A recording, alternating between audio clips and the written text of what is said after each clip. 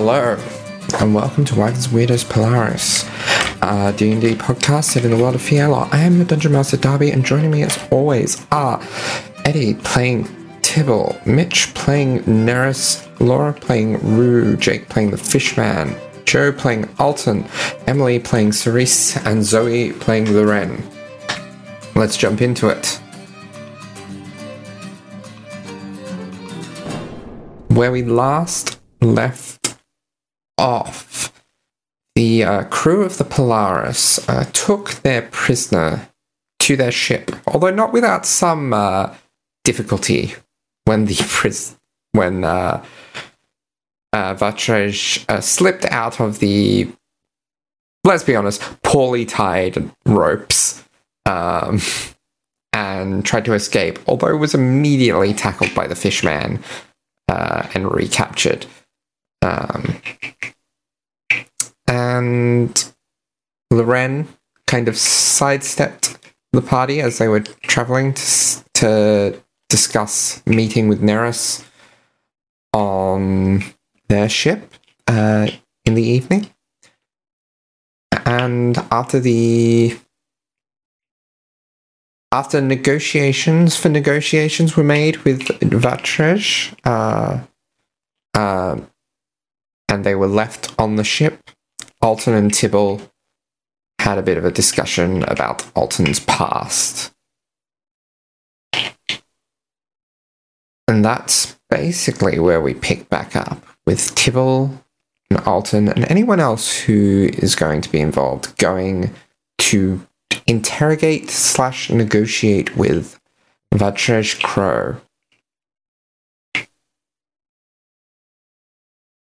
So who is involved here? Fishman? Well, I believe Fishman and Neris were already there guarding the room. Neris is in the room with the individual.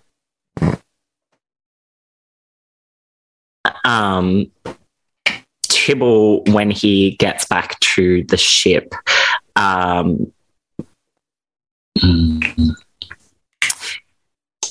I think he will, just as a quick aside, he'll say to Alton, I'll join you down there in a minute, lad. Let the others know that we'll begin shortly. Of course, will do. And he's going to go and find Rue. Whereabouts would Rue likely be at this time? Not very difficult. Rue is standing on the deck looking out into the ocean. Cool. Moving. Tibble, he climbs up and sort of sits on the banister, on the edge of the boat, next to where Rue is leaning. And he kind of turns to look at Rue and he's like, Rue, lad, I'd like to apologize for getting you involved today, and thank you profoundly for protecting Alton. Rue doesn't quite incline their head to look down at Tibble, but their eyes sort of flicker in recognition while Tibble is talking, and then they just nod curtly. Of course, Alton was injured. Is he faring well? I think a bit worn out, but as we all are. That's understandable in the situation. Rue, are you okay? I'm thinking a great deal many things. Penny for your thoughts? When Rue kind of turns and just inclines their head to look down at Tibble. And then just takes just a long look at Tibble. And then it's just That would probably take a little bit too long when you have a prisoner to interrogate. May I ask what you're going to do with them? At this stage, I'm not too sure, Rue. I would very much like to be able to release this prisoner or pass them on, be it to my employers or to someone else. But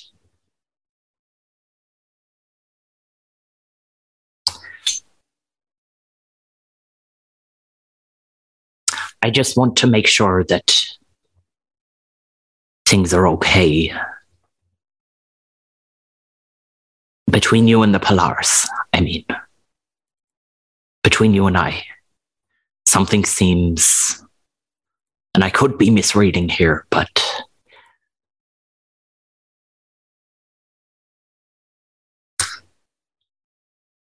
there aren't usually questions if you're sure of what's going on. I suppose so. In a similar way to any questions being answered before were replied with captain's orders.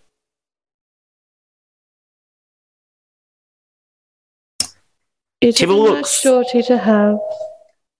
Tibble looks a fair bit confused for a moment. And then he opens his mouth and shuts it. And then he's like, Rue, I have things I wish to discuss with you. If you have time, either later tonight or early tomorrow before I go to make my report. Things may have changed your outlook on what I wished to discuss with you, things that happened today. But for the time being, as much as I'm captain of the Polaris, you're my guest. And if you're ever in a situation where you don't feel comfortable with what we're doing, you do not follow my orders, Rue. Right now, you're not one of my crew. And your autonomy is important. I see. I understand this. So if I've advertently or inadvertently caused you to make decisions that you wouldn't otherwise, I apologize. And I'll ensure it doesn't happen again. With the decisions I have made, I can only hope the same will be of everyone here. I would very much like to be present for this interrogation. Are you feeling up to it? I have noticed that there have been no healers sent, and you have been speaking with the most highly esteemed one upon board. So I would very much like to heal, as I'm not sure if it's the same with you. But for bird folk, if there's a harpoon through their shoulder, they are in great physical distress, if not mental. And I would very much like to ease that pain. I can send for Sia, Rue.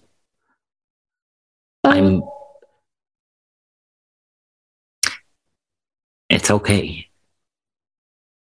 My intent is not to grievously harm this person, and I would not have done that had circumstances been different.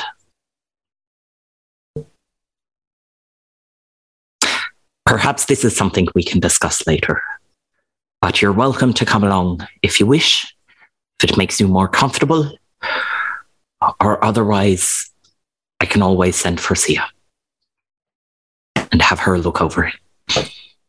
I don't know how to describe how Rue's like physicality is currently, but like there's again a lot more of like clicking of like something beneath the armor and the clothing and the kind of like sort of very tall, hunched over physicality that like Rue kind of embodies. And the lights kind of shunt a little bit, like waver behind their eyes and in between the seams of their armor. And they just like take another look over Tibble and then nod. I see. I hope it goes well then. Of course. Get some rest, Rue. Continue to think. And they turn back towards the ocean and stare out across the waves. Tibble scampers down from the banister. He heads towards the doors, the stairs to lower deck. Turns and takes one last look at Rue before scampering down to where the interrogations are taking place.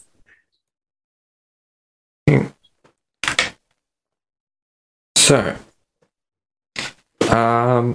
for simplicity's sake, is there anyone not going to the interrogation of the Polaris? I guess it's just Rue. Okay. Tibble will send for Sia on his way. He will grab her, interrupt whatever meditations or potions that she was brewing or anything of the sort, and bring her along. All right. Before everyone arrives, Neris is in the room with this individual. And Neris just sort of sits him down in the bed, and I'm assuming Fishman is outside at the door. There is only, it's just the one door here and maybe like a small window or something or other. So there's no, additional exits or anything that we need to worry about, is there? No.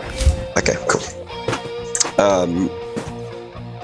So Neris will sit this individual down in the bed, and will take a seat opposite. And just kind of look at him for a little bit, kind of like with a cocked head. Can Neris just sort of get just do a general vibe check on this individual? I think we know everything that Neris is about to find out already, but just to be, just to see. Roll me an insight check. That is a 19. Sorry, it's a dirty 20. Okay. He's a little hard to read, but very stoic. Very much holds himself with in a way that suggests that he has been, that he has had a good amount of training, particularly in regards as well to anti-interrogation tactics.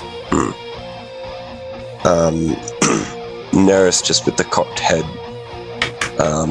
after a little moment, just places a hand up over his mouth, and he's going to cast message to this individual. And we're going to have a conversation entirely in our own heads, which will begin.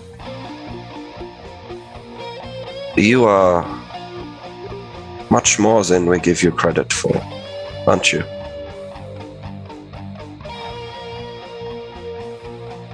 A little.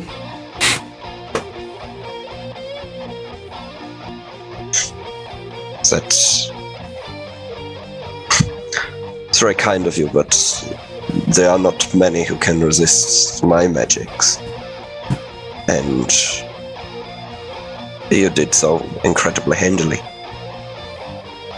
Who do you represent?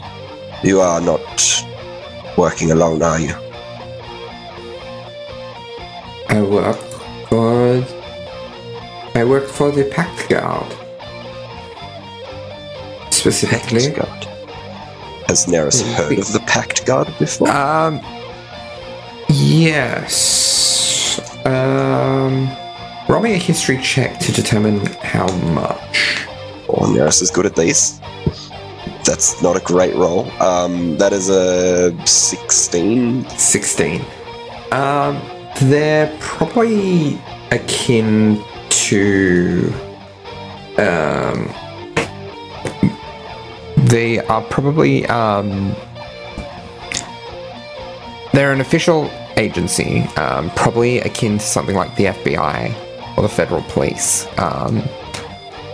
In that, like, they're not just your general guard, but they are above. Well, not necessarily above, but like they're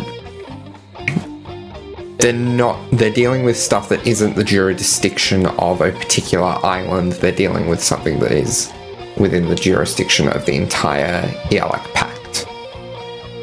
Typically. So what you're saying is kind of a big deal. Depends on how big a deal his boss is within the Pact Guard. Fair.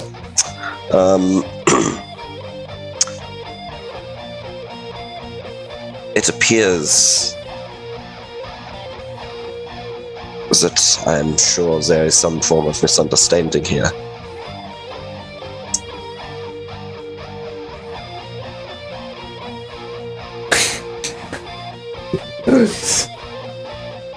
I do not think there is as much of a misunderstanding as you believe that to be.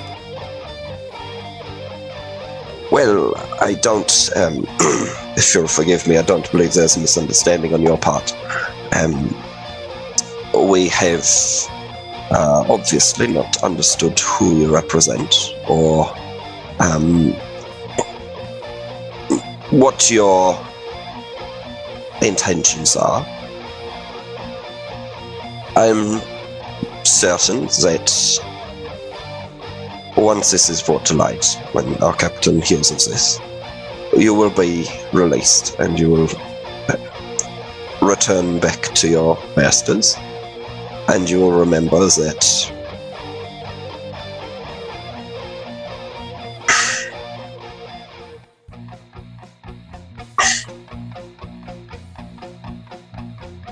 what I am trying to say is your mission here was not against a group, it was against an individual. No? Okay. Perfect. Has your mission changed in light of recent events? Currently? No. Yeah, however, there may be discussions. Of course, I would assume that there would be. Is there anything that can be done to mitigate any damages? Are you attempting to bribe me? I am not. I am attempting to secure the safety of the crew that I serve with. You wish to secure the safety of your crew? Then I suggest you hand over the fugitive. Unfortunately, the fugitive is not mine to give. However, you will speak with the captain, who this fugitive, I believe until potentially quite recently, serves under.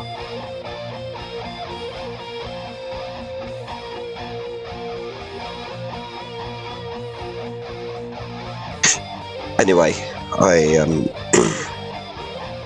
just wanted to inform you that there has been a gross misunderstanding on our part on who you are and what your intentions are, and on behalf of those who were responsible, I would like to extend my apologies to your treatment, and I do hope that after some preliminary questions from the captain, you will be released and you will be returned back to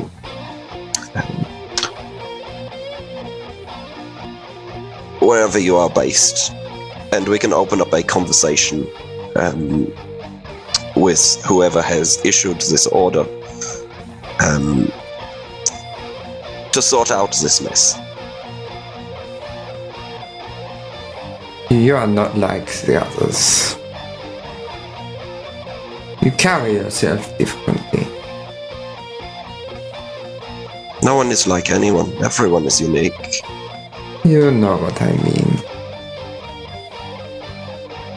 You're far more methodical. Everything considered. Nothing left to chance.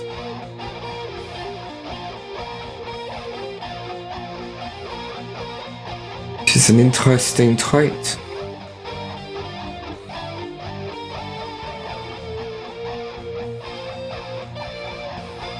It has kept me alive, as I am sure it has you.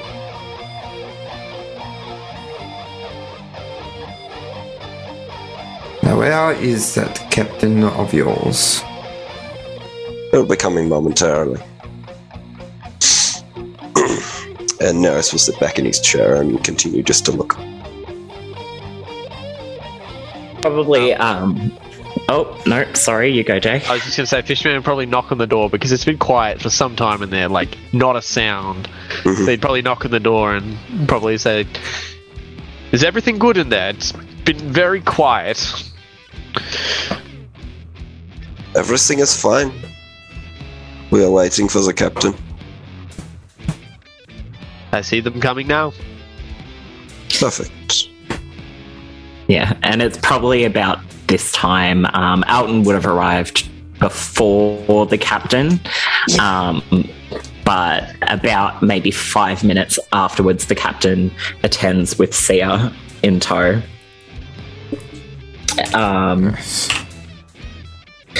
And he gives a nod to the fishman. Like, thank you, lad. All in order?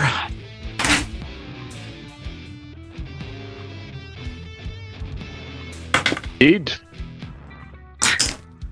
Wonderful. Shall we? I believe they're all ready for us. Perfect.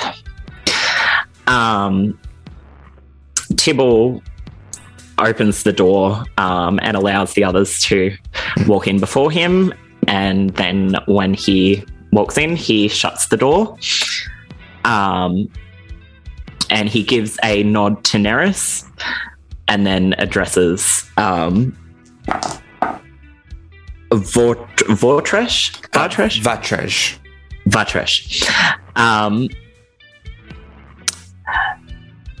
Good afternoon, Mr. Crow. Good evening, Captain. Now, thank you for agreeing to participate in a discussion here. It is, after all, what I wanted to do to begin with, to understand why you were attacking a member of my crew. I've since discussed some things with that crew member, but I would like to hear your side of the story as well. And then we can begin some negotiations. But first things first. Sia, attend to the man's wounds, would you? So Sia just does a quick cure wounds at 3rd level. And it's not great, but it's not bad. So that's 11, 12, 13. So 14 points of healing you get. For reference as well, when the captain has entered the room, Neris has stood up from his chair, nodded in return to the captain, and he's backed away into a little corner, sort of next to the door, and he's crossed his arms and he's sort of bowed his head a little bit, and he's now watching. Alright. I trust you've found the accommodations quite suiting yourself, Mr. Crow. They are suitable. Much more accommodating than your average prison. Well, see, there were the escape attempts that you tried to make when all I wanted was a conversation to try and lead to less harm to yourself and my crew, but we will move on from that, shall we? And hopefully we can get this all sorted and send you back on your merry way. So, I ask you, what exactly has led you to this situation today?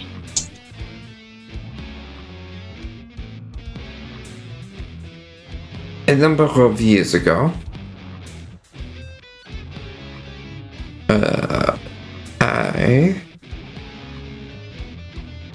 my regiment was sent to Tavamar. There we were to deal with a criminal organization there, the Crimson Lakes. We were mostly able to deal with them. But there were some loose ends. My boss, Lady Peacebringer, Captain Peacebringer, does not like loose ends. Of course.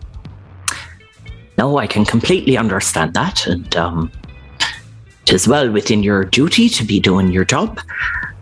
However, can I ask you what evidence you have here to be shooting at a member of my crew in the middle of the streets in broad daylight? We had an informant. Okay, but is there hard evidence that that informant is true to their word? Do you have a signed affidavit for me, Mr. Crow? We have several witnesses who saw his testimony under a zone of truth. And do you have signed witness testimonies that you can present to me right now, Mr. Crow? Well, of course not. Well then, if you are not willing to bring the proper paperwork before shooting at someone in broad daylight in the middle of the street, then I suggest next time you bring the proper paperwork before shooting at a member of my crew, Mr. Crow. Does that sound reasonable? Oh, I will make sure next time I have all of my I's dotted and my T's crossed. Wonderful. Now I have spoken to young Alton, who is and will remain to be a member of my crew under the heads of the Hydra, and I will be making a full report to the Hydra of what has occurred here today. However, unfortunately, without proper paperwork, nor proof of Alton being who you say that he is, I cannot let you kill or take this man today.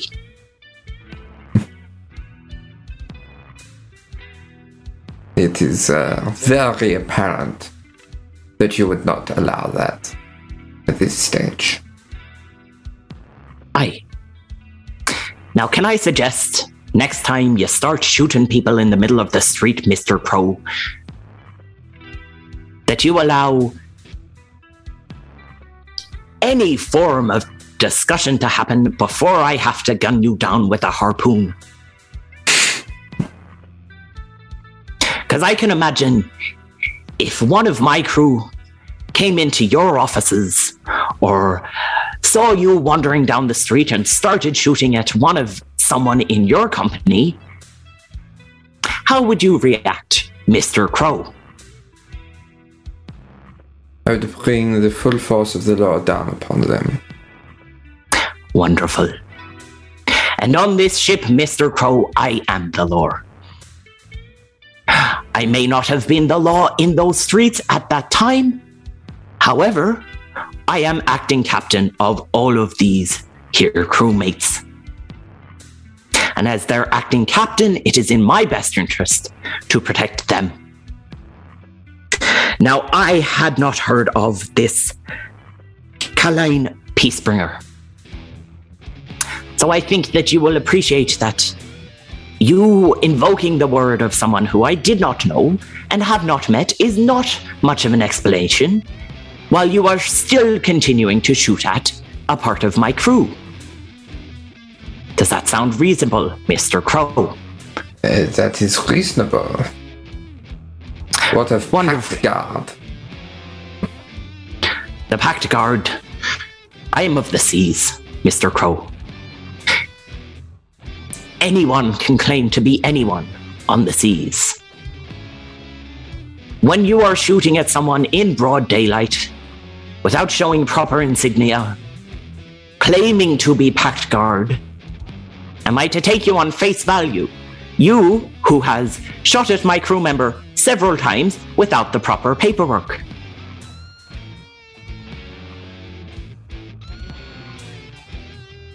I understand your reticence, Monsieur Wonderful. Clover. Now, it is not my intention to keep you held captive here today. However, I think you will understand that I will have two of my crew accompany you. Do you have an office space here, Mr. Crow? Anyone who is anyone has an office on Ankathea. You should know that. It's not my job to know that, Mr. Crow. I think you will find. I will have two of my employ escort you back to your place of employ, and you are not to step foot on my ship until such a time as this Kalain Peacebringer can bring me hard evidence and have a full conversation with me, the captain, under which Mr. Alton is employed. Do I make myself clear? As mud.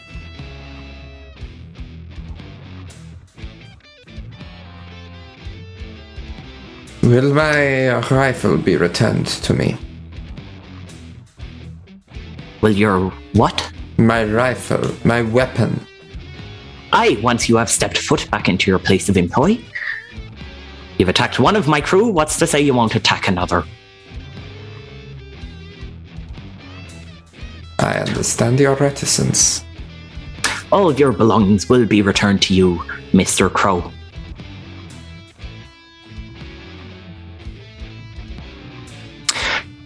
Now, do any of my junior officers have anything they wish to discuss or ask of Mr. Crow before we send him on his merry way back to his employers?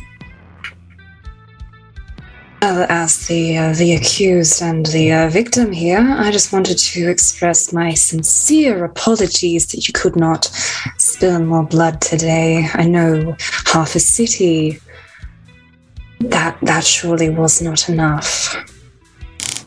Wonderful to hear, too, that you're part of the Pact Guard when Amara is, in fact, a Patchless Isles. You should have no authority there. But, well, that's the way of the world, I suppose.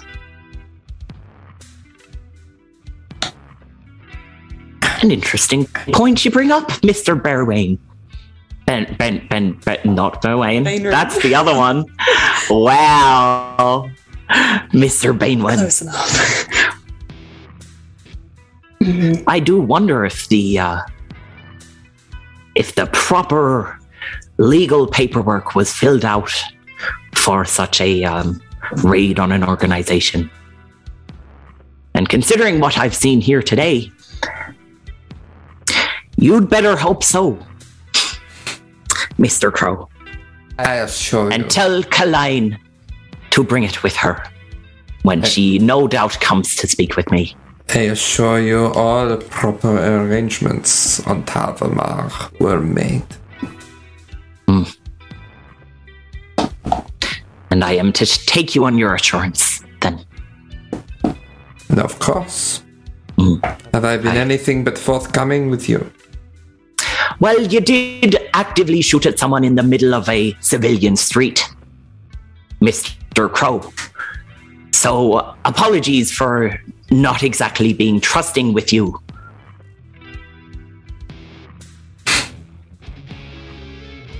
Allow me to know that it was within the officer's, handbook to endanger civilians. Civilians were not endangered. You were shooting on a civilian street in broad daylight. I assure you, whether you believe civilians were endangered or not, they were in danger. Takes one person to step in front of a stray bullet. You did also shoot into a fog, probably not being able to see who you were shooting at. That is correct, my dear friend.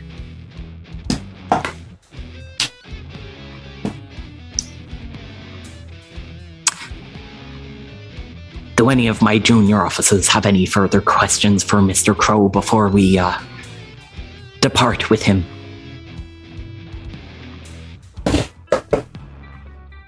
I believe this individual has the message. Wonderful. Well, Mr. Crow, I'd say it's been a pleasure, but you have actively endangered civilians and shot at my crew, so it hasn't. And I would love to hear from your superior at some point with all of the documentation that she would require to take Mr. Alton out of my employ and my company. Oh, and do note that there is a considerable amount of paperwork that has to be filled out through the heads of the Hydra to dispatch such a crew member in such a manner. So I will be discussing that with them prior to you taking custody of Alton. Is that clear? Completely. Wonderful. Fishman, Neris, would you be so kind as to accompany our esteemed guest back to his place of employ, or shall I make other arrangements? You both have had a rather large day. I can understand if you're a bit worn out from, well, the scuffle we had with our dear friend here. I am happy to escort this individual. He did join. Wonderful. Alton, Sia, you're dismissed. I'll see you out of the ship, Mr. Crow. He just flips in the bird as he leaves. All right. So, I take it Neris and Fishman are escorting Vertrege into town? Yeah. A little bit. We're not going all the way back to his employment. I'm assuming he's not going to tell us where his place of employment is. No. So it'll be sort of just like into town, maybe for a couple of minutes. As we get to near, like, the center of town, Neris is going to turn to the individual, who I'm assuming we don't have tied up at this point. I would imagine so. Yeah, okay. No, he's untied and has been since he was deposited into the guest room. Mm-hmm. Perfect. And Neris will just sort of half turn as we're walking and say, well, thank you very much for your time.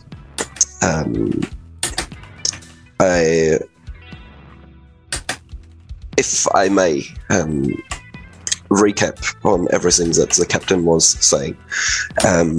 If you are to bring some formal paperwork from your organization to the captain, we would be more than willing to cooperate with you and your organization for the transfer of this alleged fugitive, if all the paperwork is correct. I would be more than happy to act as an intermediary for these negotiations, if you so choose. Please also extend our sincerest apologies for the misunderstanding, and I'm certain the captain was very pleased to make your acquaintance. Well, thank you for your time, and goodbye. Fishman gives you the foulest of eyes right now as well.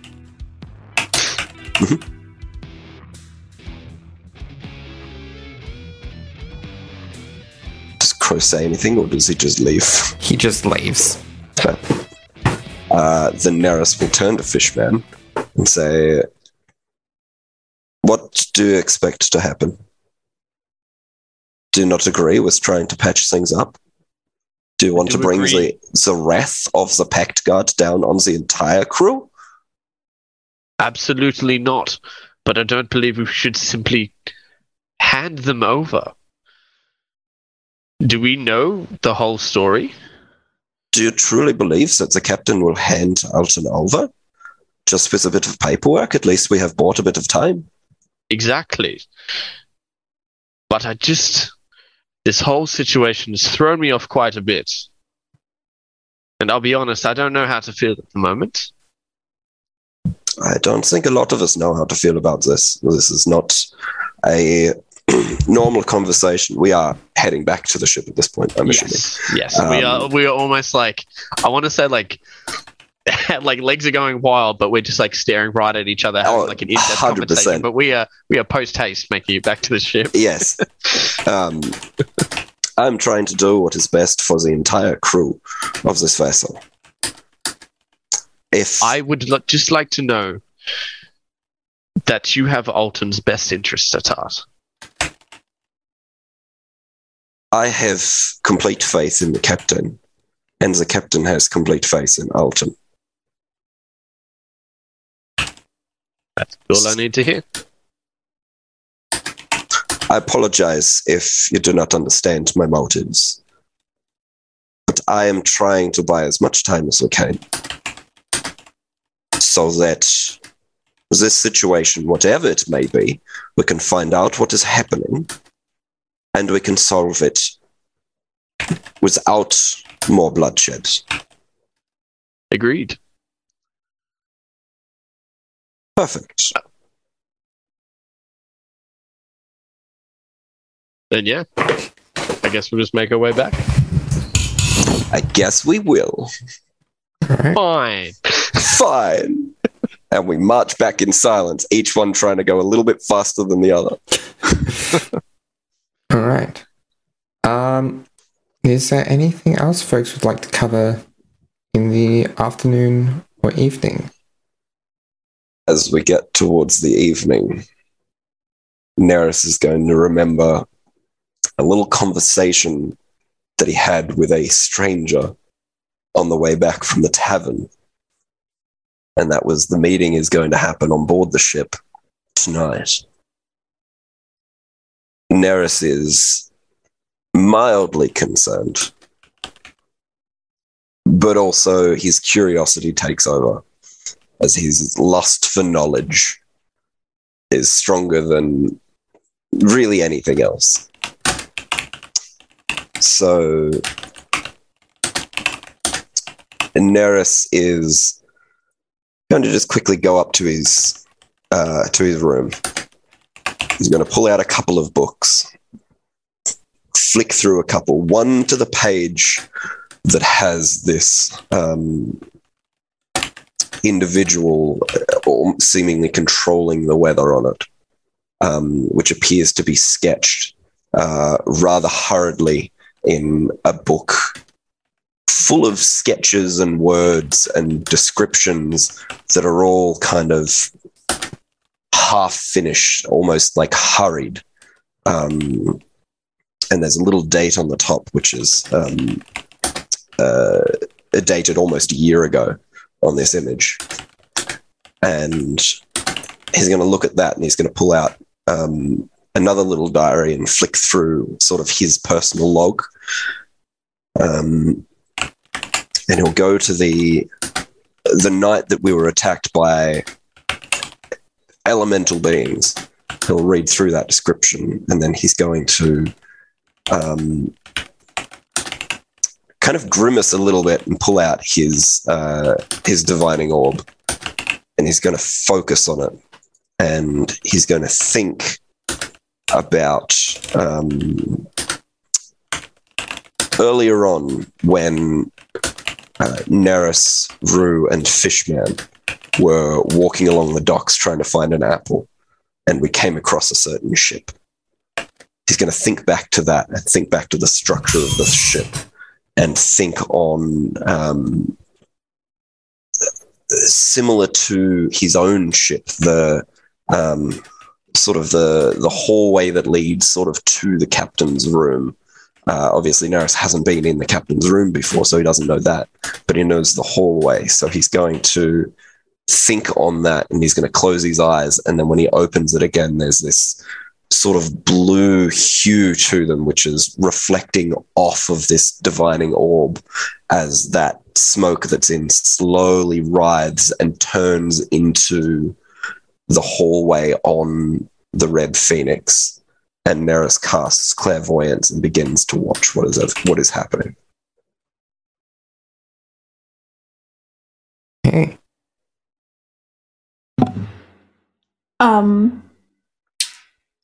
Well, I guess the question is, it's about sunset-ish. Emily, is Cerise back aboard yet? Or is she still busy? She's probably just strolling back onto deck now. So Neris probably at some point will catch a glimpse of her. This hallway would probably be like down the center of the ship, so not really anywhere with windows. But in the distance, after a minute, two of just general ship ambience, you hear this sound on the deck, like this loud thump and splash. And then you hear a little pseudo dragon whine. All right. I know I was under for longer than you expected. You should be used to this by now, buddy. And then you hear the footsteps go across the deck. And just, all right, just let me pick up my shoes. And then down the steps. And then from the entryway, you see Loren. And before I describe Loren, Neris, are you around? You're alone, yeah? Neris is alone in his quarters, yes. Could I ask everyone except Neris and Cerise to take their headphones off?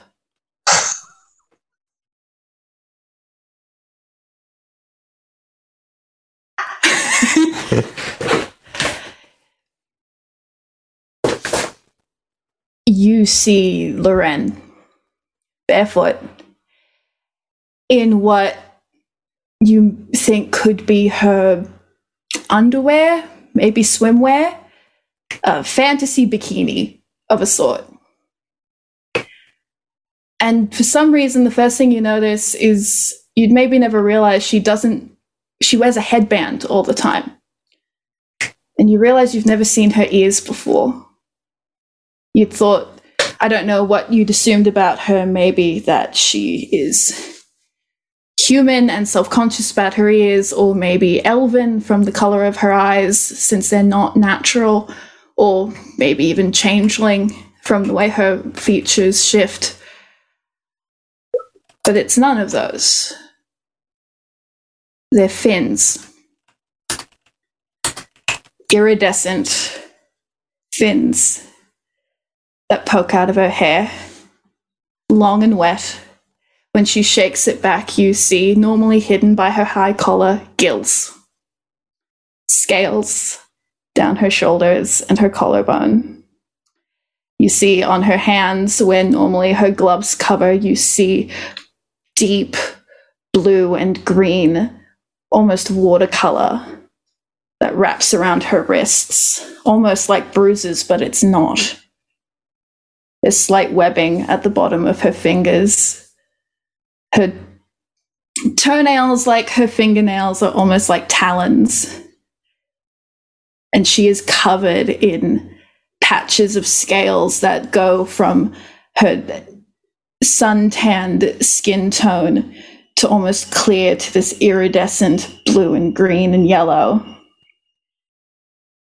And you think this is familiar. You're a traveled man. This is familiar, but you're not sure why. And you think, and then she speaks to Eirik in Primordial. Words you know, words you knew she could speak because she spoke Primordial once in Ascending, but you hear her just muttering to him nothings, the way you baby talk a cat. And all at once it hits you. She's Triton. But not, you've never seen a Triton that looks like her. They're always fully green, they're always fully scaled. They are fish people. Something about her isn't right. Isn't fully Triton. And she walks past the clairvoyance. And as she walks past, you see the 2 feather tattoos on her forearms that you know, that you have seen in visions and in real life. She has the 2 falling around each other on each forearm. And on her back, between the scales,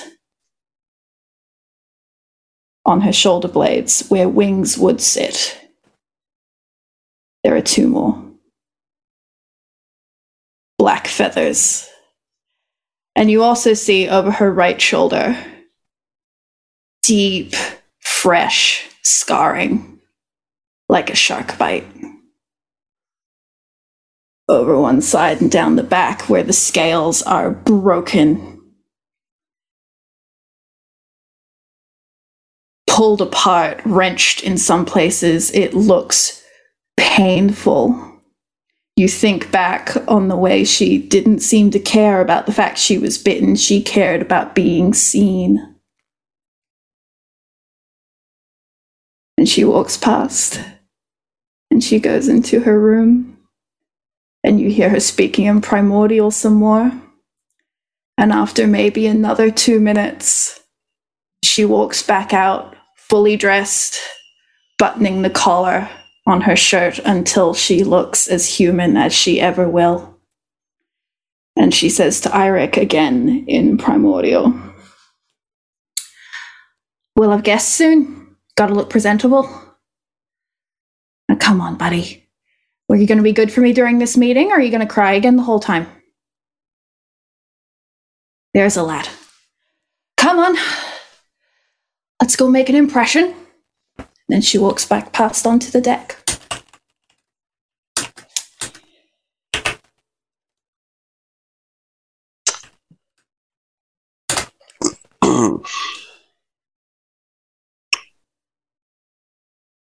Would you like to react to that before everyone puts their headphones back on?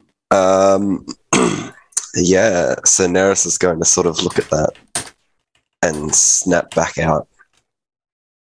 Stare at that crystal ball with the smoke kind of roiling around. Just sit back in his chair and go, "Well, this just got very interesting."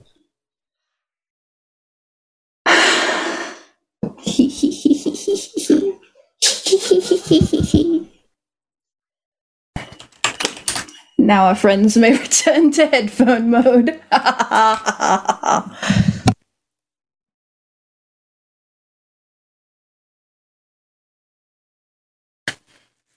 All right. Yeah, and then after that, I think Neris is going to just sort of pocket the divining orb in the little his special pouch in his satchel. He'll put those 2 books plus a couple of others in the satchel as well. And he's going to make his way out onto the deck.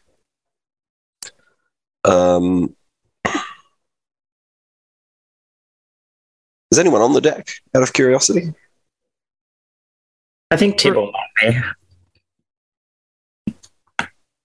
Is that Tibble and Rue? Rue is also there, yes. Okay. Still in the same place that they were before the interrogation occurred. Right. Tibble's probably on the other side of the deck for now, probably just coming out of his quarters, which I believe are off the top deck anyway.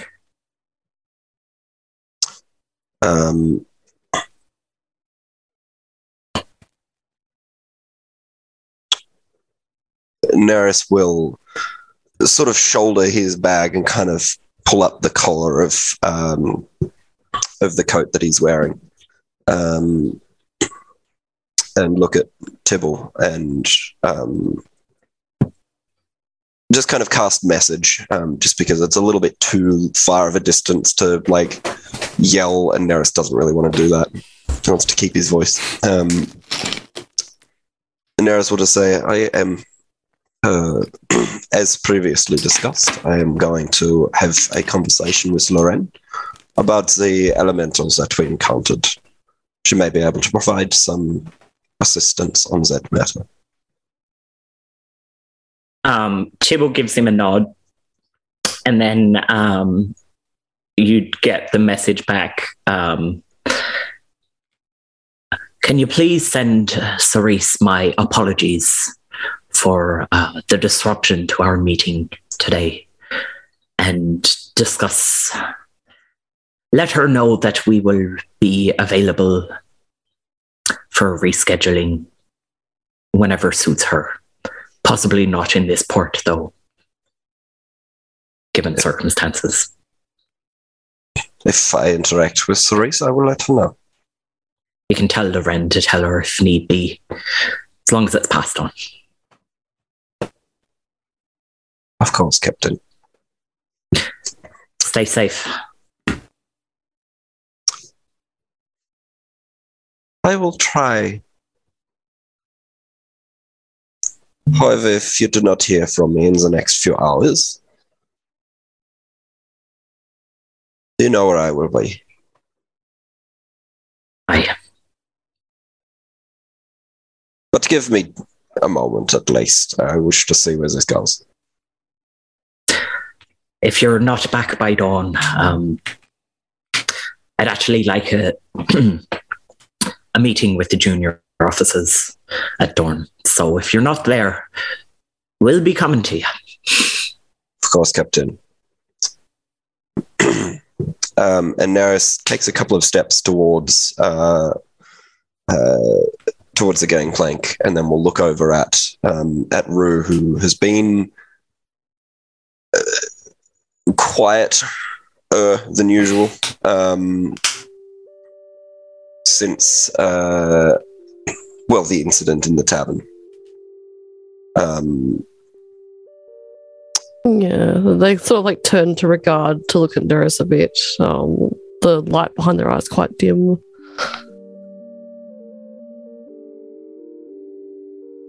Rue? Yes. Quartermaster Neris.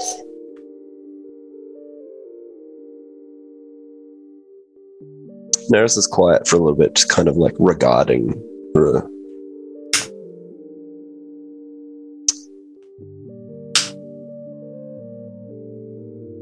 Is there something you wish to talk about?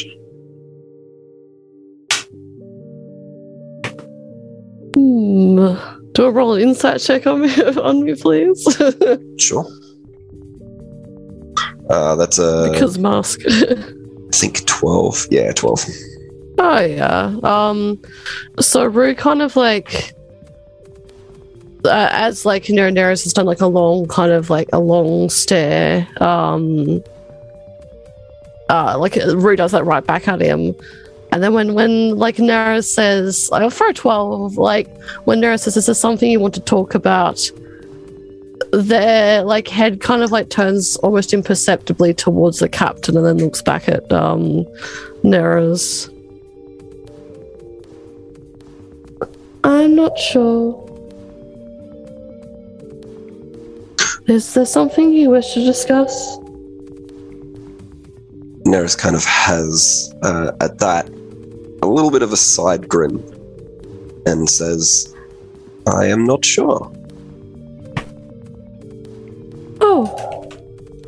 We are twins, then. We are twins. Do you wish to come for a walk? We get that same kind of like slight head tilt towards the captain and then back to Neris. And then like a kind of like a stare, like a glance back out of the ocean with like the what's the moon look like? Well, moons? I don't actually know how many moons. How well only the one moon. Yeah. Yes. Where it's starting to rise over the water.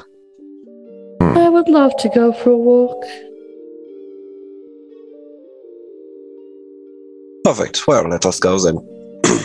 And Neris will begin to walk down the gangplank onto the dock, and we'll wait for Rue.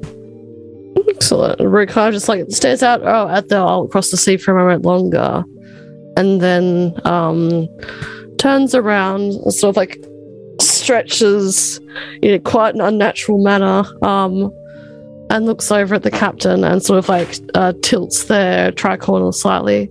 Captain? And then we'll follow Neris down the gangplank onto the solid ground. Before Rue heads off, Tibble does sort of scamper up to her and he says, I won't interrupt your walk, but Rue, if you're not too tired, if you have a moment when you return, come knock on my door. There's something I'd like to discuss with you.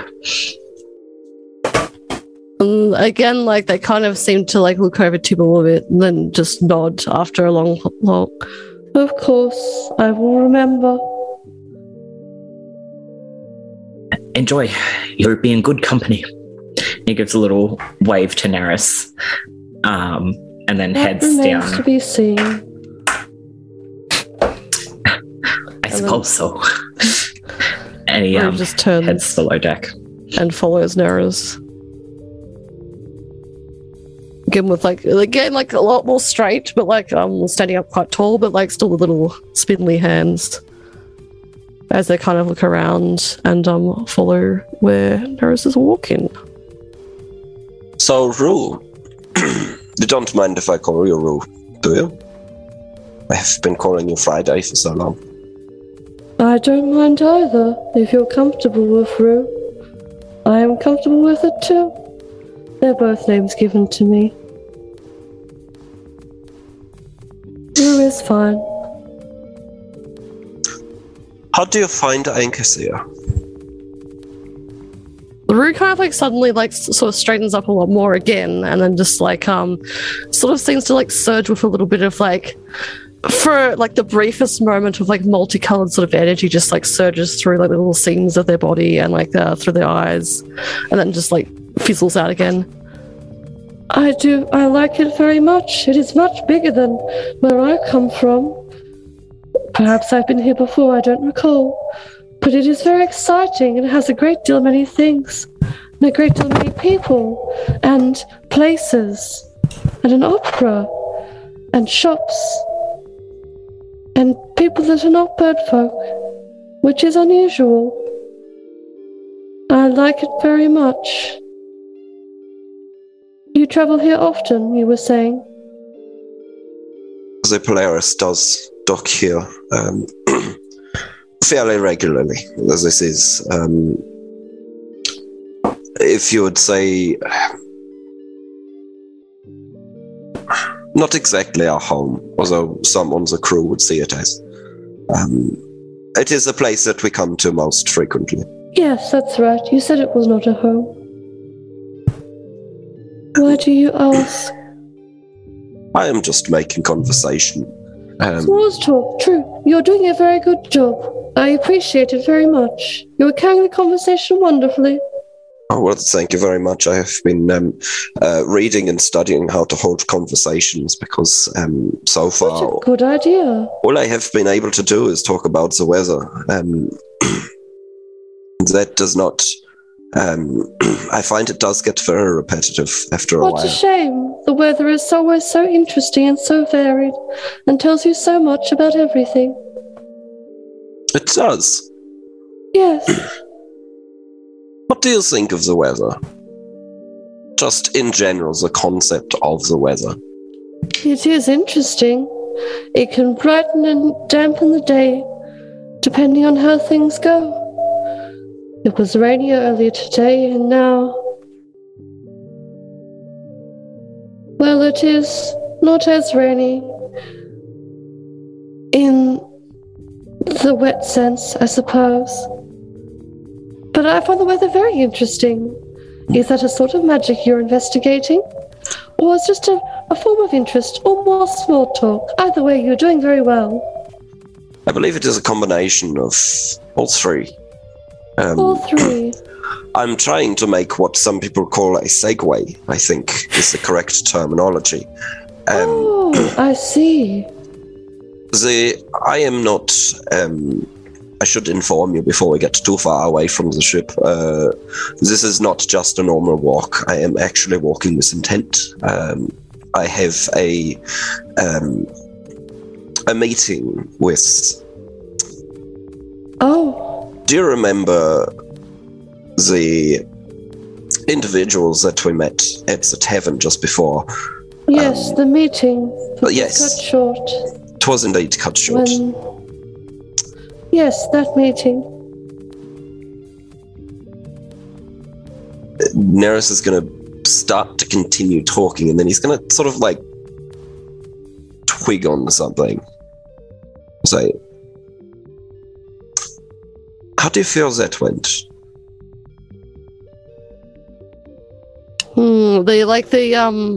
The light seems kind of like flicker again, but like a lot more dim again for a moment. And then there's just a little flash, like a spark of red in between like some of the hinges. And then just like a little bit of like clicking of like joints. Rue sort of, in a sense, pulls himself back together. If it is of my personal thought, I think that went very poorly. I suppose, overall, no one died. So, that could be considered a win. But I would consider it a loss. If I am speaking frankly, not as a member of the Polaris.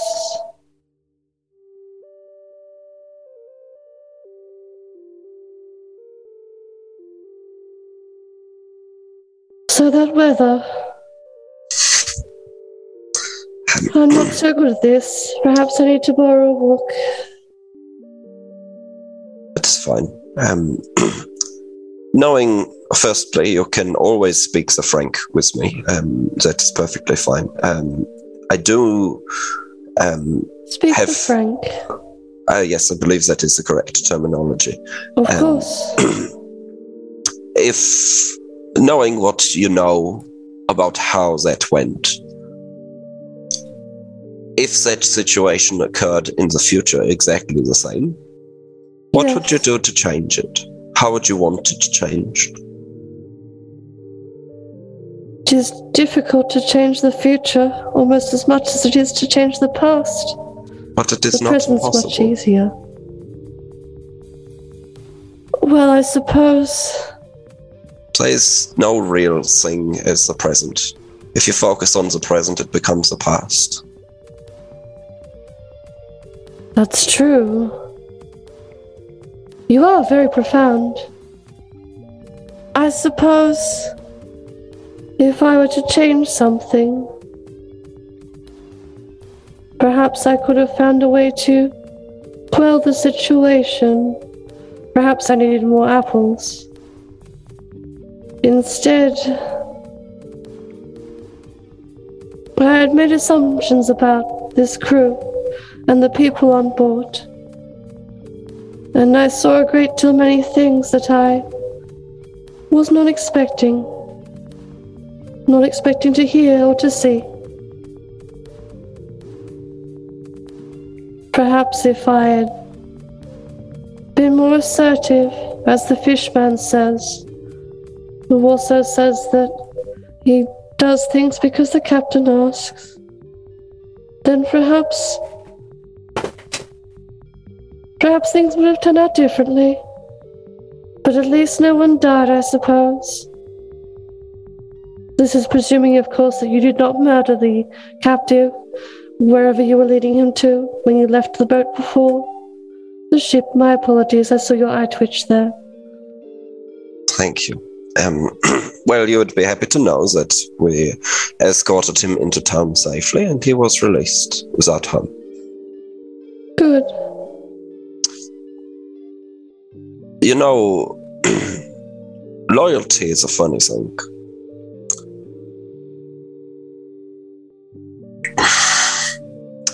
There are those who would follow orders without question, believing that to be loyalty. And there are those who would question every order and also believe that to be loyalty. Both are very different, but both are all very true. Do you think so? In their own way. Loyalty is a funny umbrella. There are many things it can hide underneath it. This is true.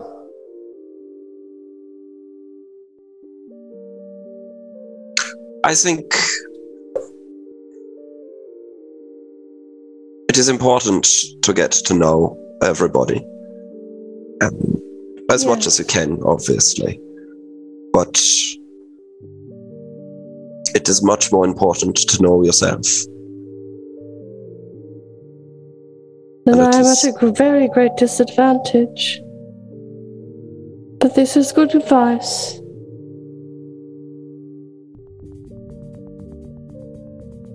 There's always the opportunity to learn. This is true. I suppose. And Rue kind of like turns a little bit, and again, like their eyes like flick that red just for a moment, as I imagine we're still just wandering along these docks. They pause for a moment, and then the light dims again. As you know, I suppose, the secret you hold. You know what I was accused of? Of murdering one who I grew up with as a brother. I cannot remember what happened. Everyone on the island treated me as a murderer, a villain for 5 years, and I still don't know if Tibble came to my island and believed me with no question. This was great comfort. I thought, this is a good person. Fishman reached out, has been kind, offered alternatives of apples. This, I thought, is a good person. Yourself, I am unsure with. You remind me very much of someone I once knew, and you were very patient. I am undecided, but I believe you can be a good person. This has all been very new to me and very exciting, and yet I cannot speak of what I saw happen with Elton, but I had to directly intervene. A civilian would have been shot to death otherwise. I then heard the good captain order a shoot to kill from Elton. When I asked why we were chasing a fleeing person instead of healing injured, Bishman responded, "Captain's orders." Bishman claimed earlier that we tried to reason with the inspector, as did many others, but I only saw bullets. It was spoken again and again of treating the prisoner worse, of how it was the prisoner who tried to shoot down an innocent person. But that is all I saw of the Polaris. And these are observations. I'm thinking about what they mean. What are your thoughts on the matter, personally?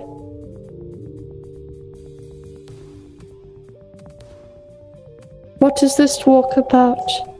Is it a similar purpose to the one you led me on the ship about?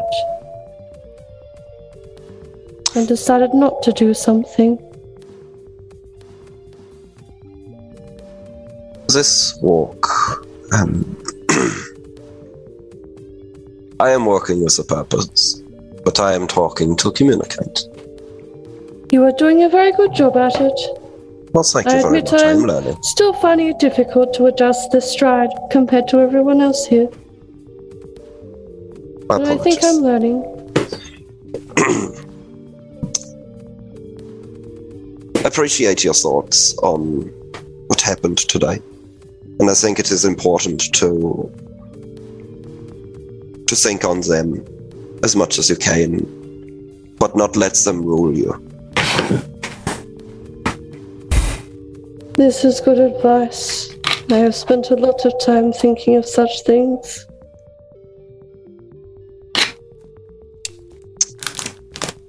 Anyway, the walk that we are on, do you remember the lovely people that we met in the tavern? Yes.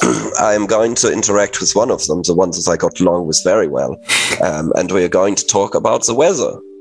That's right, and having learnt about your favourite places, you don't like her very much, so that's very good sarcasm. Oh, Or you are pretending learning that you very like well. her tonight. I am doing no such thing, I will be honest. I think both of us are aware that we do not necessarily like each other. I believe Loren likes me, but not in that way. I believe she likes the effects that she has on me, which is She torment. seems to enjoy annoying you. I have picked this up. It is Yes. not hard to see. You do appear to be very easy to annoy. Well, to a point. I'd say that in a complimentary way. No, Well, of not course. a complimentary Thank you. way.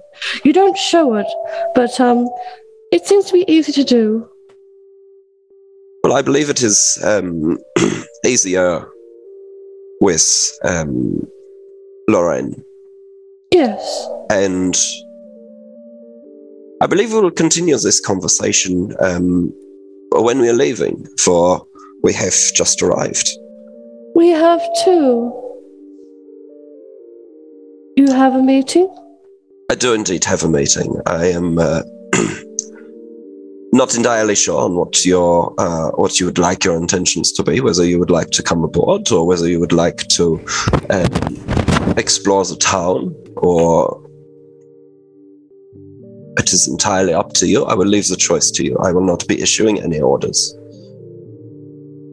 If it's all right with you, I would like to come on board. If that is permissible of the others. I'm sure it will be. I will not interrupt, of course. The Please. torment. Since I have given you a little of my own mind anyway. You are free to speak. You're not here at anyone else's will other than your own. Yes, This has been said.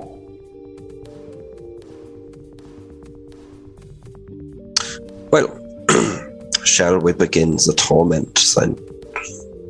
Let us begin the torment. What wonderful weather for it. Absolutely. Let us begin the torment. Oh, goody, she was listening.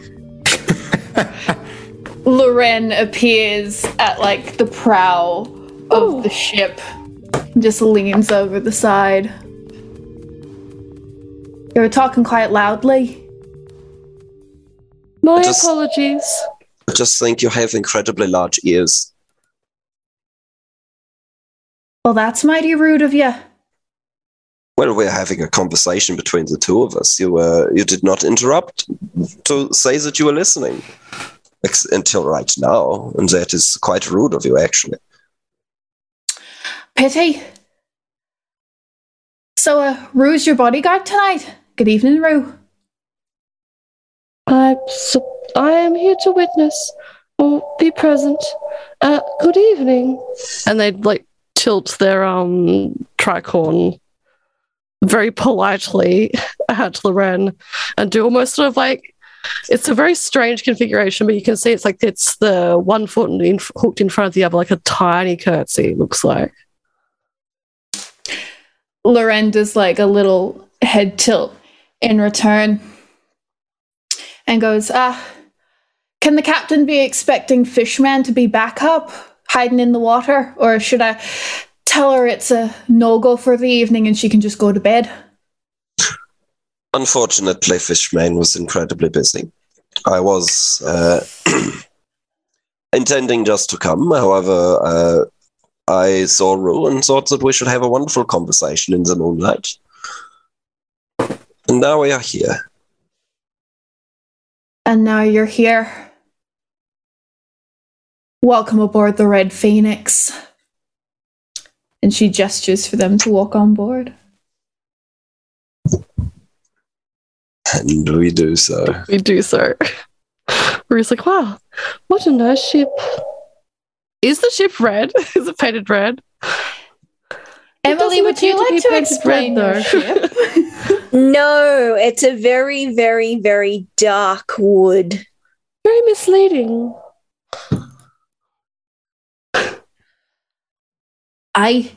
Well, we don't fly any of the symbology when we come into port. So, No, because people don't like your symbology, do they? Well, why would they? We're pirates? That's a silly question. It wasn't really a question. No. Anyway, and she's gonna lead them through the ship and not take them to the war room. Why not? She's gonna take them to I guess a little meeting room that we would have, like a general meeting area. Would Cerise be there, or would she be in her cabin? She's probably sitting there with her feet up on the table.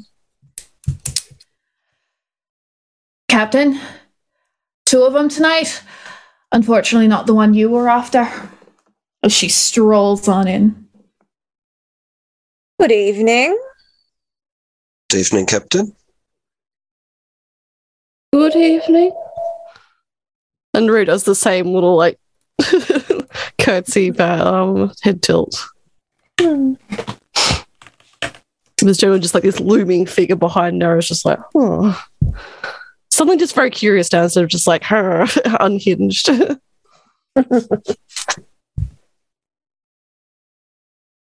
Well, welcome aboard.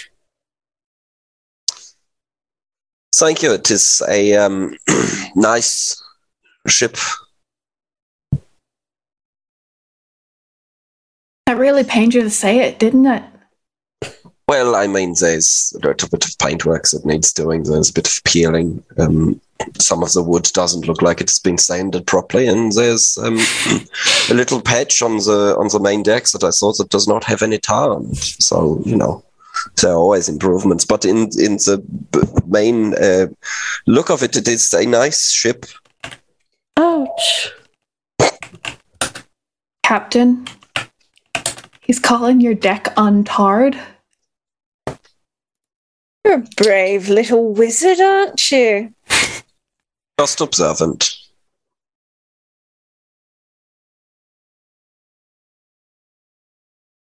So is this where we'll be conducting our meeting, or? Of course. I mean, it's not like we'd take you anywhere like the war room. That'd be stupid. Neris is very quiet. So feel free to take a seat. Either of you. Anyone may come and go as they please. It is a general conversation.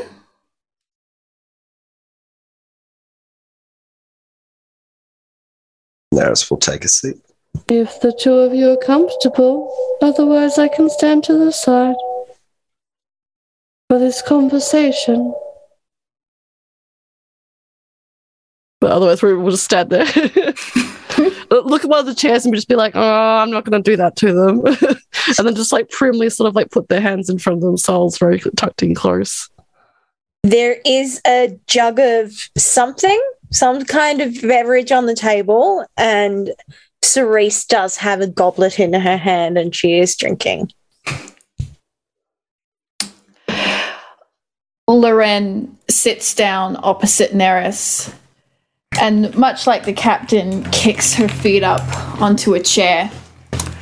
And she goes, so, Neris, the storm. Where would you like to begin? Why don't we begin at the start? How did you... What interest have you as controlling the storm? It's not an interest. It's me blood. I told you, you book cut types. You call us storm sorcerers. People born into the storm. If I don't utilize it, if I don't control it, then what is it? Wasted potential.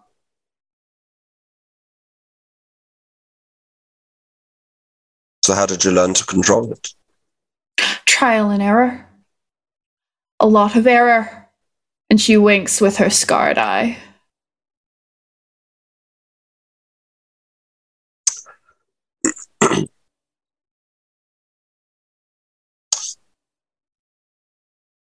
What sort of storms can you manage? I know that you did a little trick with the rain earlier. You can make it rain in a small area and make it stop. That is a very quaint trick. Is there more that you can do? Trick. Right. Sorry, a magic performance. Right. Well, a certain control of wind, a certain control of the waves. Can cause a tidal wave, can walk on water. I cannot yet muster my own storm, but I'm working on it. Certainly have a knack for thunder and lightning, as you well know, and that's only getting better. So, you know, this and that, bits and bobs. Bits and bobs. So you have no way of creating almost the element of a storm itself. Yet. I can create the components, not the zenith. But there are people who can. Of course. Many creatures can. Don't have to be magic like me to do it.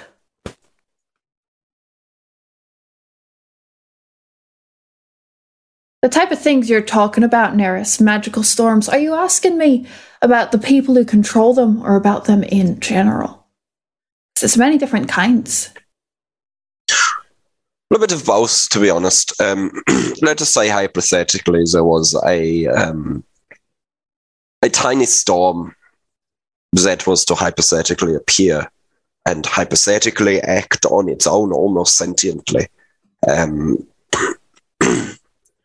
Would that be something that would be created, or would it simply just exist? More importantly, what would be, if this thing does exist, what would be the downsides of making it cease to exist? Control implies a controller.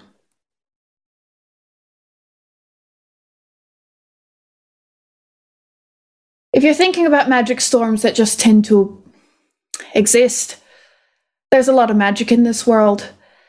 Gets mixed up, moves around a lot. Sometimes magic hits against the wrong kind of magic and creates storms. It's like a natural disaster. The tectonic plates just made of glitter, if that's an easy way to imagine it. It is not, but continue. But if a minor storm were to appear, that sounds like something controlled, something created. Creating things implies a equal and opposite give and take of energy, but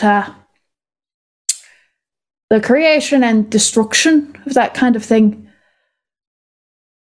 is only as important as the system built around it and however long it has been in place.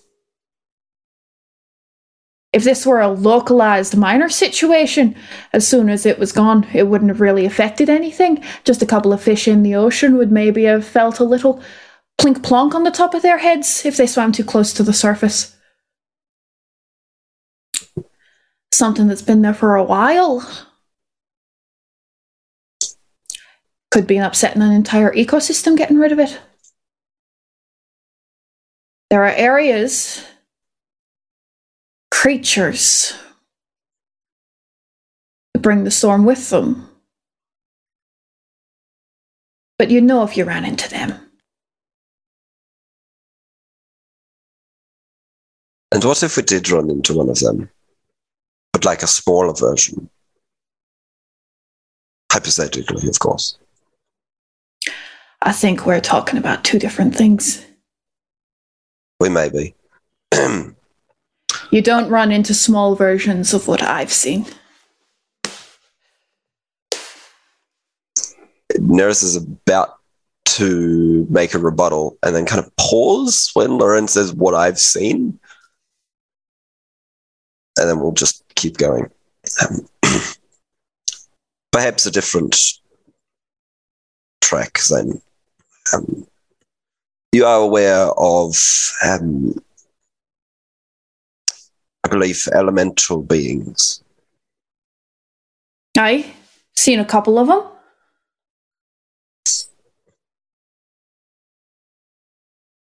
What are your thoughts or understandings about the creation of those? Elementals. From another plane, ain't they?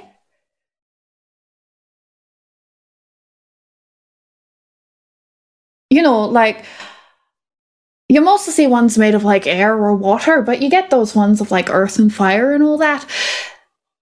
Don't they fall through, like, little portals or travel here, and then they can, like, make themselves look like people?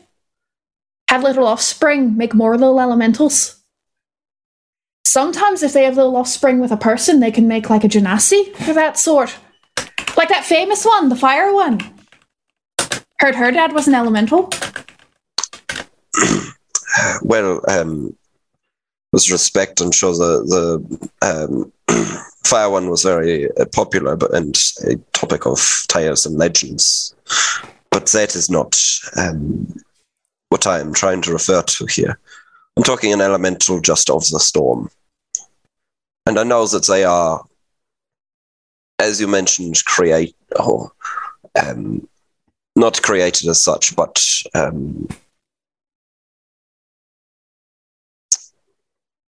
transported through planar rifts. Mm-hmm. Would something like that be able to be controlled? The same way you or I could be. They're sentient, ain't they? You control a person, you can control an elemental. But they are the pure element. Still. They have enough sentience to create. They have enough sentience to control. Someone's controlling them. It dictates mind altering. Rather than some kind of cosmic, all-powerful storm daddy that can tell them what to do.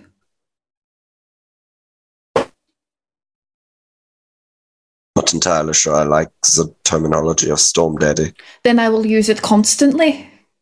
That is not the intention, but completely foreseeable. Oh, you finally foresaw something correctly. Good on you. Why must you hurt me? Why must you make it so easy? There are... my magic is incredibly focused on certain... it is very difficult to be aware of my surroundings and also be aware of the future. And not just the future, but every future. It is a definite challenge. Right. So are you telling me I should ask my captain to leave the room so that way you're not outnumbered, only outpowered then? You think you are power? Power is an interesting concept that you bring up. I'm sorry, which of us just said that they have a very narrow field of work, and which of us can stop the feckin' rain? It's wonderful that you can stop the rain, but I can also stop the rain, and I don't need to use any magic with that. I have an umbrella. Ha! You're very funny. It was a good one. You know, I am very glad that I brought you. You're very welcome. He's not wrong. Captain! However, you must have a very narrow view of power then.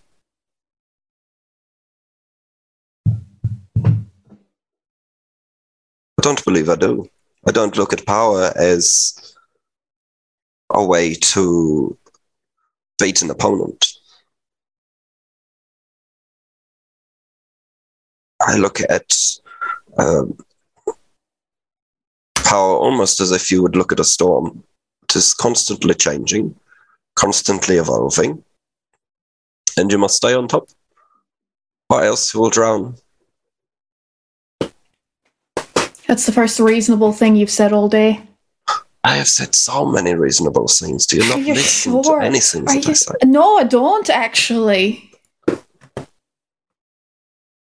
spent so long just thinking of things to say that people will be like, wow, look at the profound. And so no one pays any attention. So you're a try-hard. I'm not a try-hard. I do not have the panache. I'm not interested in so that you at all. admit you don't have panache? Oh my I'm not God, interested we're in finally panache. on the same There is page. no, I tried to use the panache once and it didn't work. How did you try to use panache? I told you not to look at my hoo-hoo, and then and everyone else did. I definitely don't want to look at your feckin' hoo-hoo. But the lightning and the flashing lights and the hoo-hoo. It was literally just a few hours ago. You know what, Neris, for you that really was panache. I'll give you credit for that. Just because it didn't work doesn't mean you didn't do a good job. No, but then I feel like I've just wasted so much energy because I'm constantly thinking of the one-liners, and it's going to be so cool, and I'm going to say, hey, don't look at this, and I'm going to do something and it's going to work, and then it doesn't work, and then it's such a waste of time. You don't really have anyone to talk to on that ship, do you? I can talk to people. Mm-hmm. This is not the topic of conversation. No, you're the one who sort of deviated a little there with your existential breakdown, which I'm sure you can save for next time you and Alton talk to one another. Do you have any more questions relevant to me? Yes, I do. I'd love to hear them. And he's just going to sort of look around the room. What's the room look like? Captain? So it's quite a small room, sort of to the side, one side of the ship. Again, as with everything else on the ship, it is all dark wood. The table and chairs are enough to fit maybe 8 people at a time. And there is sort of shelving or cupboards all around the room that are shut. You can't see what is inside. Okay. I do have a question. All right. I've been wanting to, it doesn't relate to you to start with, but it will in the end. I've been wanting to get a, well, as you know, I am very fair-skinned. I am wanting to get some form of a tattoo. And I was wondering if you could recommend somewhere that could do a tattoo of some description. You don't seem the type, but I could recommend a place or two. But I mean, normally I'm not the type just to put ink on my skin because that would be panache and that would be inappropriate. But I am all for random magics and the ability to perhaps use magic through one tattoo. And I believe tattoos. You may be well versed in that. Yes, I am. But unfortunately, the artist that gave me these is no longer around. I can recommend some other places that some of the crew go to. That's fine. I'm more interested in your tattoos anyway. What, out of curiosity, what do they do? They look good. And, occasionally, when I channel elements of the storm, they move. They're part of me becoming more powerful, same as my staff. They're sort of connected inherently to my magic. So it is the tattoos that give you power, not your blood. No. More like the tattoos act as a sort of manifestation, in the same way the orb on my staff does. Except where if you took my staff away, I'd have to start looking for components. The tattoos add a bit more flair. The tattoos are the panache. Like you said.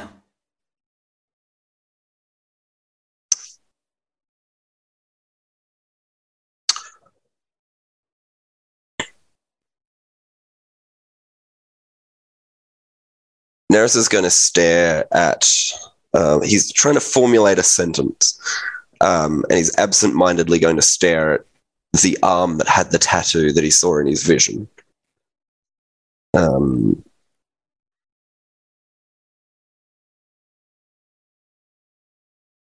When you're... Again, please let me know if I'm overstepping. I would hate to overstep.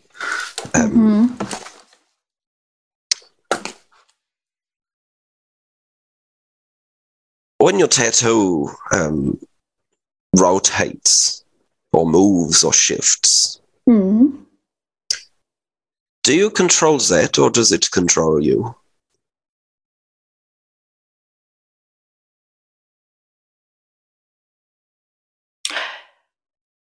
Let me ask you a question. When you breathe, do your lungs control you or do you control them? I am not afraid of my lungs, Miss Hartwiller. What are you implying, Solalanti? What have you seen?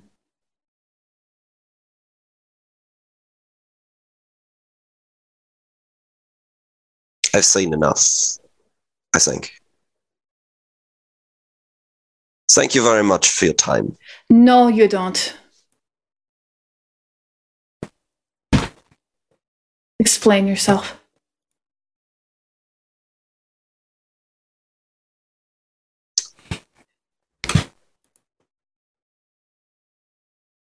Daenerys will lean back in his chair. And he sort of lets his arms drop down to his side. He might prop one up just on a leg, and the other one will sort of hang down, just sort of next to his satchel. You are aware. You have made sure to inform me that you are aware that I can see glimpses into the future every now and then, when I so choose. You have also informed me that sometimes it does not work. Sometimes, however, it does.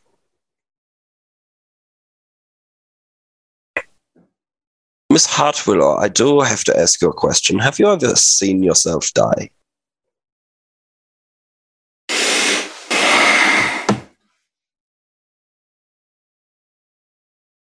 No. Have you?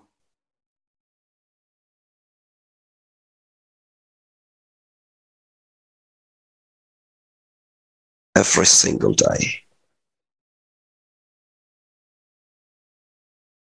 There are scenes that play out in my head. Scenes that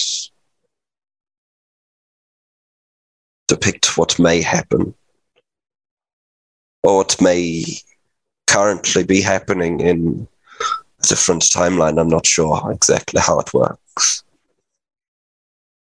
But I can see sometimes I can see everything. And that knowledge, no matter how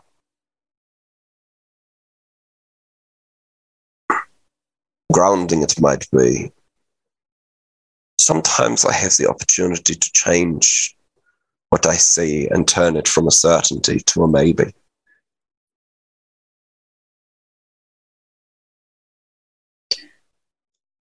Sometimes seeing myself die, feeling myself die, is an opportunity just to change the future so that I don't.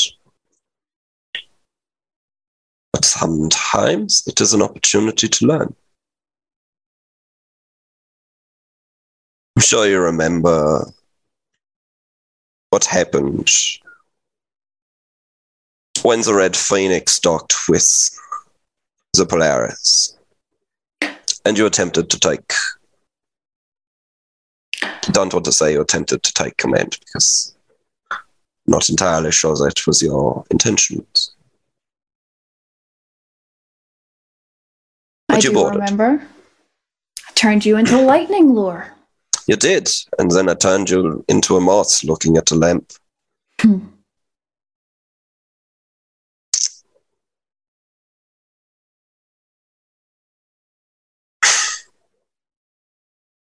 There was an opportunity for learning there. And I learned that sometimes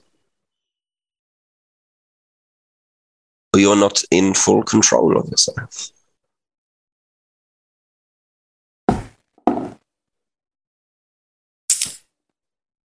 Why am I incorrect?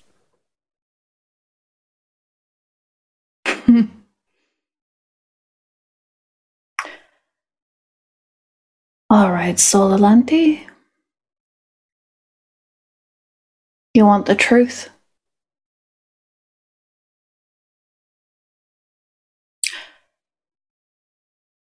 There are creatures that bring the storm wherever they come. Creatures of fable, of fate, that bring death and destruction and calamity wherever they go. You might have heard of them. They're called sirens. And the reason I have this blood in my veins is one of them took it upon themselves to kill me, Mother, giving birth to me. Shipwrecked us and tried to drown the lot of us. I don't know what kept her at bay that day. My father says she died. I don't think so. That siren left a mark on me. Left, and her eyes fall to her tattoos. These marks on me.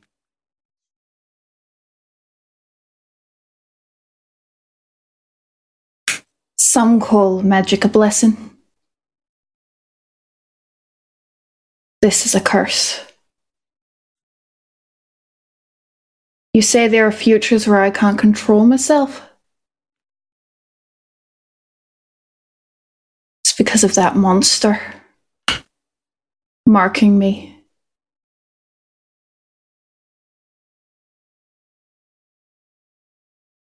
So, I try to control it, control around it, do what I can to keep it at bay. And one day, that monster will die on the end of my spear. And I may lose my magic, or I may lose my life. But I will be in control. So yes, Neris Solalanti, there are futures where I can't control myself. They'll get fewer and far between. And there are far more futures where I win.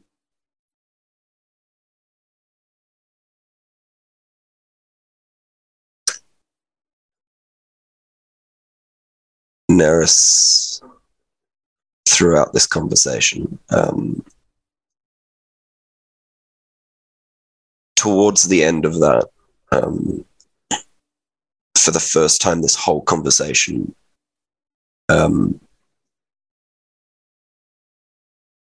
he does drop his eyes down and looks at the table instead of at Loren.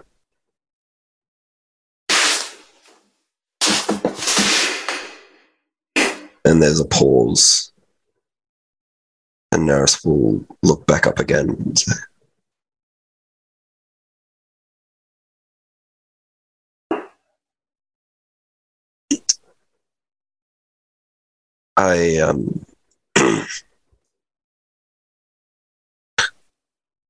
thank you for sharing. I do apologize about that.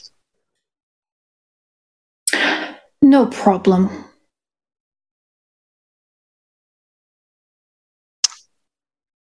Well, this has been a very eventful conversation. Thank you very much for your hospitality for the both of you. And we'll turn and give a nod to the captain. I believe we should be going now. I believe you should. Neris,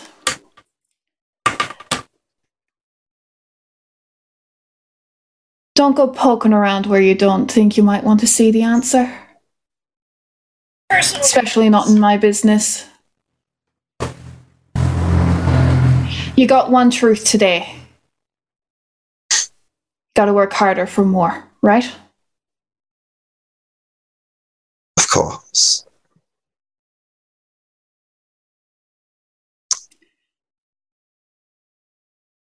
Thank you very much for your time.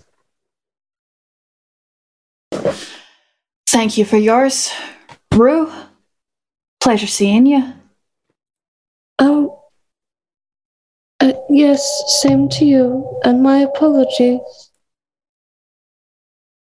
What for? It is an unkind start to life. I wish that had not befallen upon you. Well, you cannot change the past. Can change the future. This is true. You're right. Rue inclines their head at Neris and then turns back to Loren. Regardless, I am sorry to hear this. Well, that's mighty kind of you, Rue. I appreciate it. Right, well, door is this way? No? Absolutely it is. If you go snooping, Iric will get you. Of course, I have no doubt. Also, Captain, is there anything else you need to discuss with my captain regarding the conversations that was cut short in the tavern? And I suppose he wants more answers. The captain was insistent that we make another arrangement at some stage. I'm sure he will be in touch. Very well. We won't be in port for much longer, though. No, of course, will not be. The weather is much nicer out to sea. Well, have a pleasant evening. You too. Enjoy your moonlit stroll. Yes, fair weather to you, and thank you again for the apple. It has been most useful. I will find a replacement apple for you at next convenience. Don't worry about it, Rue. Rick holds up the apple from the little pocket and then just does a little head nod and then follows Neris out. Consider it a gift. Have a good night. And tell Janice I said hello. If he's avoiding me, he's a coward. And as we leave and we walk along the dock, we get a few ships away. And Neris turns to Rue with that little half-cocked smile that he has. Says, as I was saying, when there is emotions brought into the conversation, there's so much more that gets revealed. That was very clever. You even fooled me.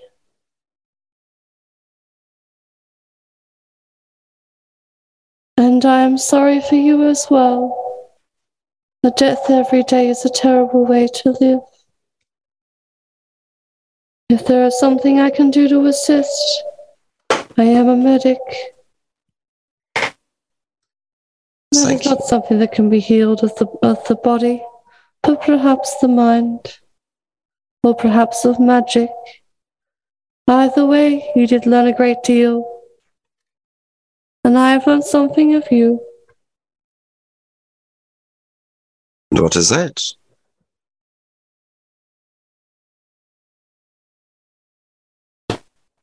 That I think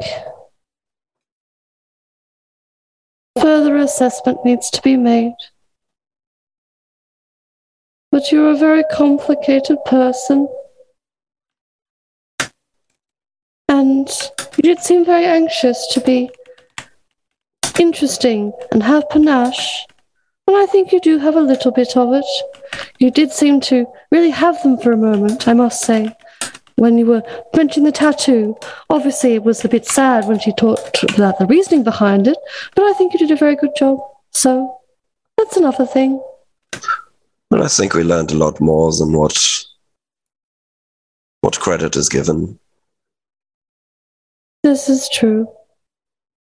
I appreciate it. Do you think if a mother is attacked during childbirth, that would affect the child, no? Perhaps. Perhaps. Or perhaps there was no reason for it, and it is just happenstance, and a storm born of a siren. But perhaps. Anyway, it is indeed lovely weather for a walk. It is very lovely weather for a walk. What a wonderful stroll this is. We And continue back to the yes, and as you maybe in the back of your mind continue to ponder the circumstances allegedly surrounding Loren's birth, as arcanely novel as they may seem to you, in particular, Neris, the two of you make your way back to the ship. And that is where we're going to leave it for this episode. As long as it has been. See you next week, everyone. See you next week. Thank you all very much. Thank you. Thanks, Bye. everyone. Bye. Have a good Bye. week.